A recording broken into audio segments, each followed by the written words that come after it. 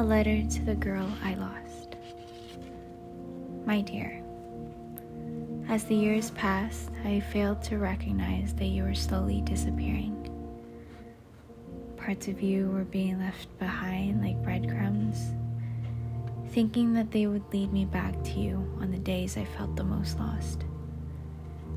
The truth is, every part of you that was taken apart slowly died as we left it behind.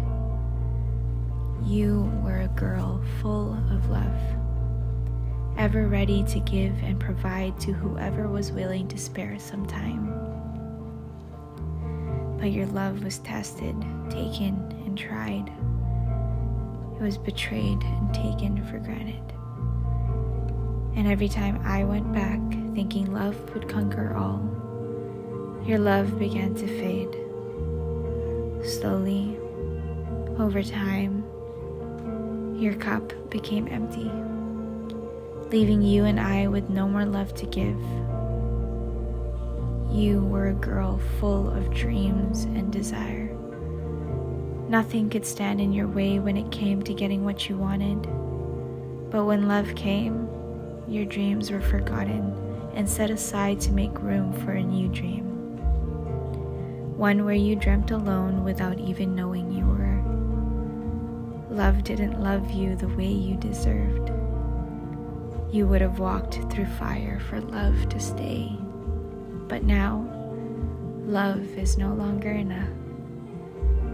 There is no more love. It is but a fever dream that reminds us of all that we have lost in our pursuit to be loved. I believed your cup would never be empty, but always overflowing.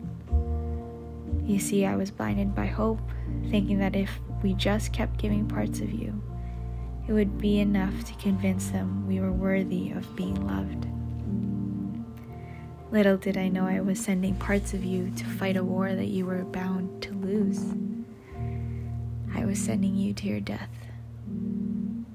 Now that all this time has passed, I try to look for your remains, the parts of you I intended to leave as breadcrumbs to find my way back to you.